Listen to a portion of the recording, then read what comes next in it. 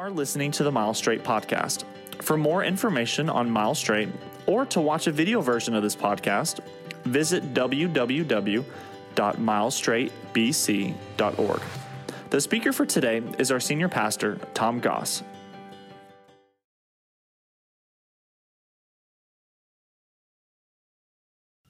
Well, this is one of those rare occasions when I'm up here to speak and tell you do not need to get something out to take notes.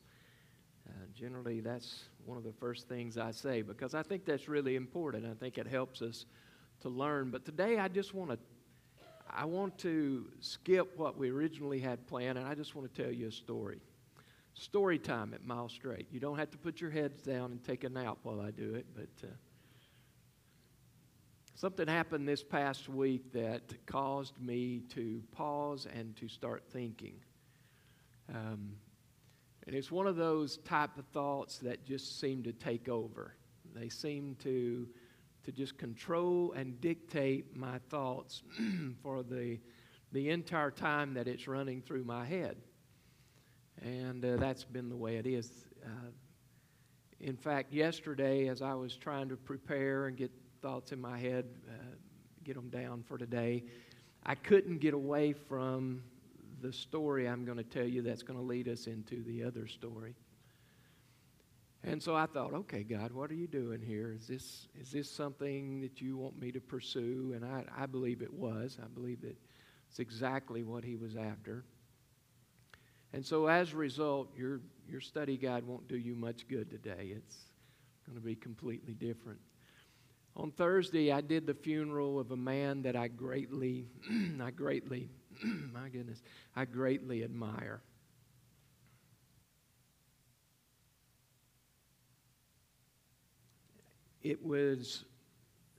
The situation is that I'd never met him, to my knowledge. I do not think I'd ever talked with him up until his daughter-in-law started posting on Facebook that he needed prayer. I don't think I'd ever even heard his name before. Maybe I'm wrong. Maybe I had in the past. I just don't remember that. And so once I found out he had passed, his son, who used to attend church here when he was young, now he's an adult. He's married. They live in Ottawa and attend church in East Ridge. He contacted me and asked if I would do the funeral for his dad. Their pastor was out of town and needed someone to step in. And for me, that's a difficult spot because I like for a funeral to be more personal. I like to include something about the person, but if I don't know them, it's hard for me to step into that role. And so I asked his son, I said, would you mind sending me information about your dad? Just tell me about him. And he did. And I can tell you that what I began to read caused me time and time again to say, wow, this is a quality person. Incredible guy. For example, he spent 40 years in the military, retired from the Army. He had fought in Desert Storm. He even received the Bronze Heart or the Bronze Star rather, for heroic actions in that war. I mean, that in itself is enough to be admired. On and on it went, but the one thing that really stood out, he said, Tom, my dad was the kindest person I've ever known. He said, when I was little, he married my mom, and soon after, he started the process to adopt me. And he went through all the necessary steps. It took a long time, and he finally got it accomplished. He adopted me, and shortly thereafter, he and my mom divorced. And I kind of expected that, well, that's the last I'll see of him. You're your mom's problem now. Go bother her. And he said, but that's not the way it was. He continued to be my dad. He continued to love me, to be my friend, to be my mentor. He continued to do those things that he didn't have to do. Probably no one would have faulted him had he just gone his way. I thought, wow. In a world that is so consumed with self, A world that is so consumed with what's best for me and what's best for my own status. Here's a guy who stepped up and did the right thing, who honored his commitment. Wow. It reminded me of another story, and as I thought through this other story, I began to realize, this was yesterday, that it was something that probably needed to be shared. I really felt that's the way God was impressing my heart. It's a true story, but I'm going to take some liberties in the story to maybe make it more individualized for us, for our church. But it's a story about a king who had a lot of children. And for some reason, a lot of his children, he had a number of them, but a lot of his children were embarrassed to be called a child of the king. Now, you may be thinking like me, why in the world would anyone be embarrassed to be a child of the king, right? I mean, there's a lot of perks, a lot of neat stuff that comes along with being a child of a king. Why would you be embarrassed of that? And yet, they were. I thought through it, why could this happen? And I've come up with several possible scenarios, possible reasons.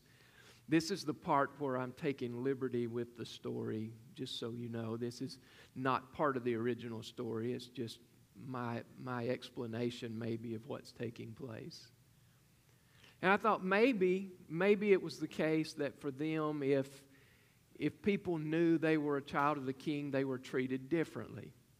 You know, maybe treated like they had a disease or something. You're not one of us. If we hang around you and we make the king mad, he's liable to kill us. We don't know what he's going to do, so you just stay away. And as a result, you know, it was awkward for them maybe, and that's possibly a reason. Maybe it's just that people thought of them as thinking themselves to be privileged. He's a child of the king. He can do whatever he wants to.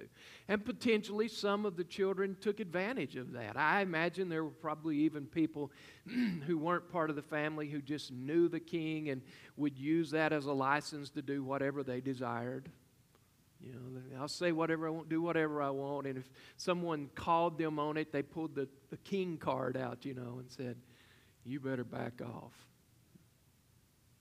And as a result, there was probably people in the community who saw that, who really despised them over it, really couldn't stomach them. And I would imagine that there were a number of the children who possibly would have thought that they wanted to distance themselves from that. They want no part of it, and as a result, they just wouldn't tell anybody they were children of the king. Maybe they were embarrassed because of the standards that they were held to. I mean, after all, being a child of the king, there are certain things you do, certain things you don't do. Certain things they could not do, like the other kids in the neighborhood. Certain things that they had to do that you were just expected of them because they were in the royal family. And maybe they didn't like that. Maybe they decided, I don't want to be held to those standards. I want to do what I want to do. And they took no consideration over how this would affect their dad, what it would do to his power, his rule, his name. It really didn't matter. They took no thought to what their dad had gone through to provide them with peace and safety and the privileges that they did enjoy. They just took no thought to that. What they wanted was to do their own thing.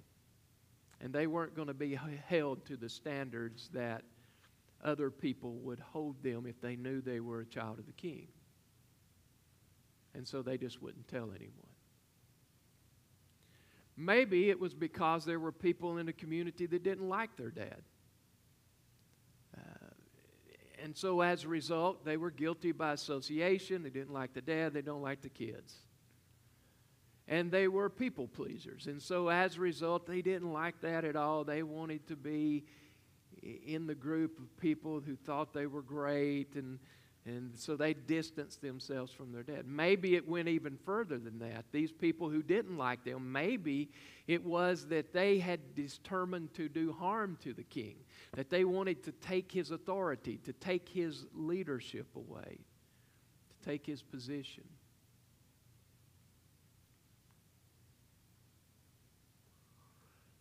And as a result, they would have faced ridicule.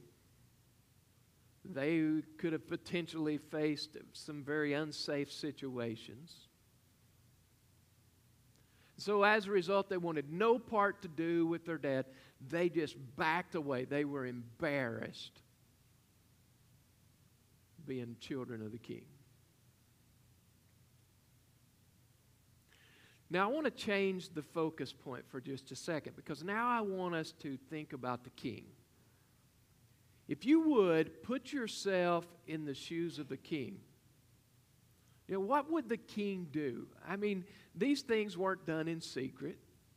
The king knew what was going on in his kingdom. He knew exactly what the children were doing, why they were doing it. He knew how they felt. They weren't hidden from him. What would he do? I mean, for kings of olden time, it was nothing for them to disown their children. The king, when Jesus was born, would even have his children killed because he thought they were trying to get his place. I mean, it was nothing. No one would question him if he disowned them. If he said, okay, you want to treat me that way, then go ahead. Make your way out into the world and see how you do. I don't want any part of you anymore.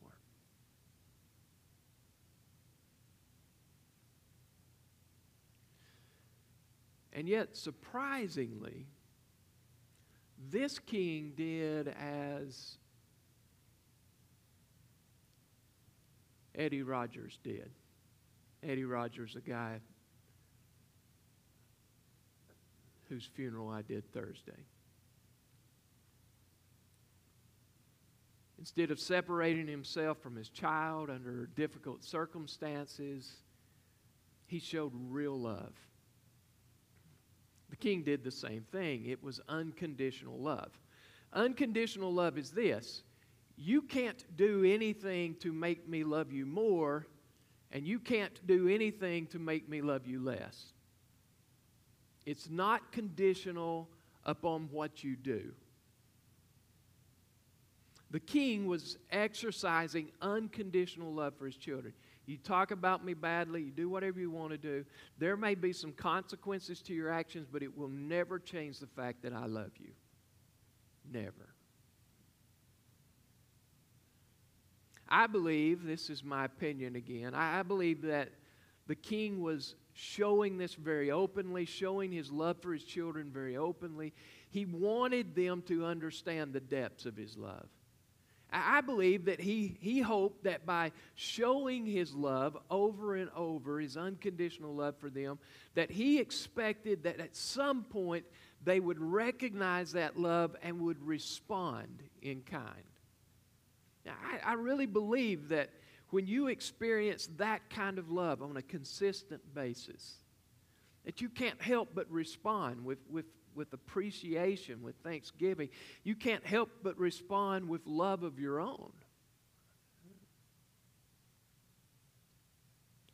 But maybe they didn't fully understand the situation.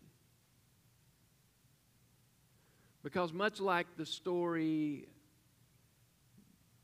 of Eddie Rogers,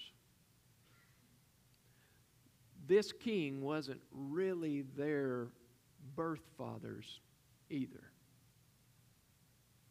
It's true. He only had one son of his own. But he had opened his heart to the people in the community. He had looked out to those who were desperate, those who were helpless and hopeless, and he offered them the opportunity to be part of his own family. That's pretty amazing, really. And what goes further is that while you would think this is the king, it's easy for him to do, he simply speaks the word and it's done, that's not the way it was. It was a very costly thing for him.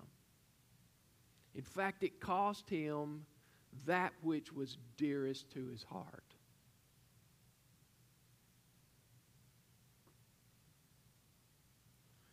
Maybe you know exactly where this story is going. Maybe you don't. But let me just tell you, the king in the story is none other than God himself.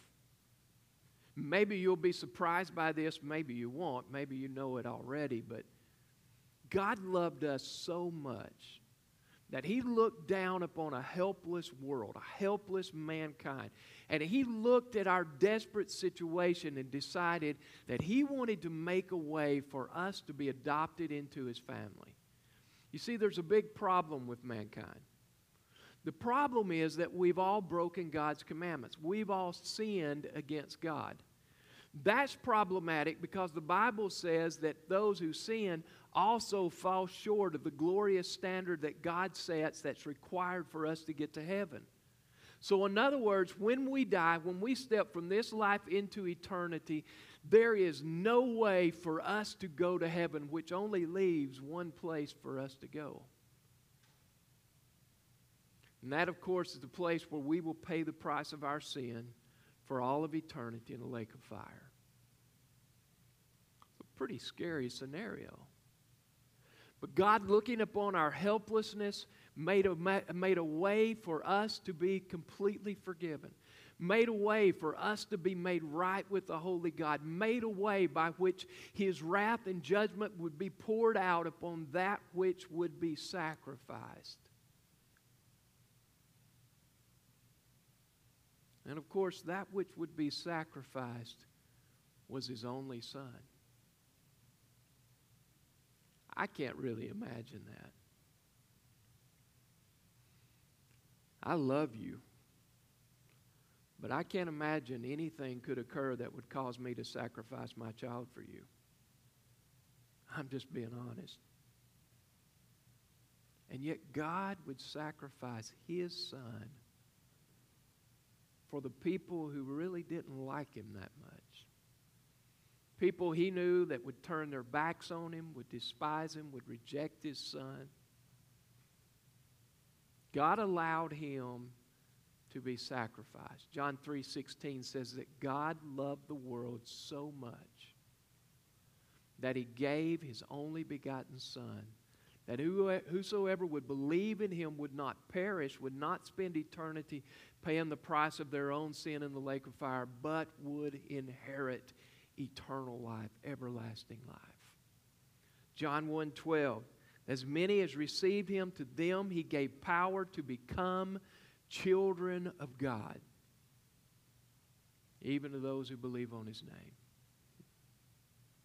God made it possible for us to be forgiven, not because we're so deserving, not because we can do something to earn it, we can't, but simply because he loved us.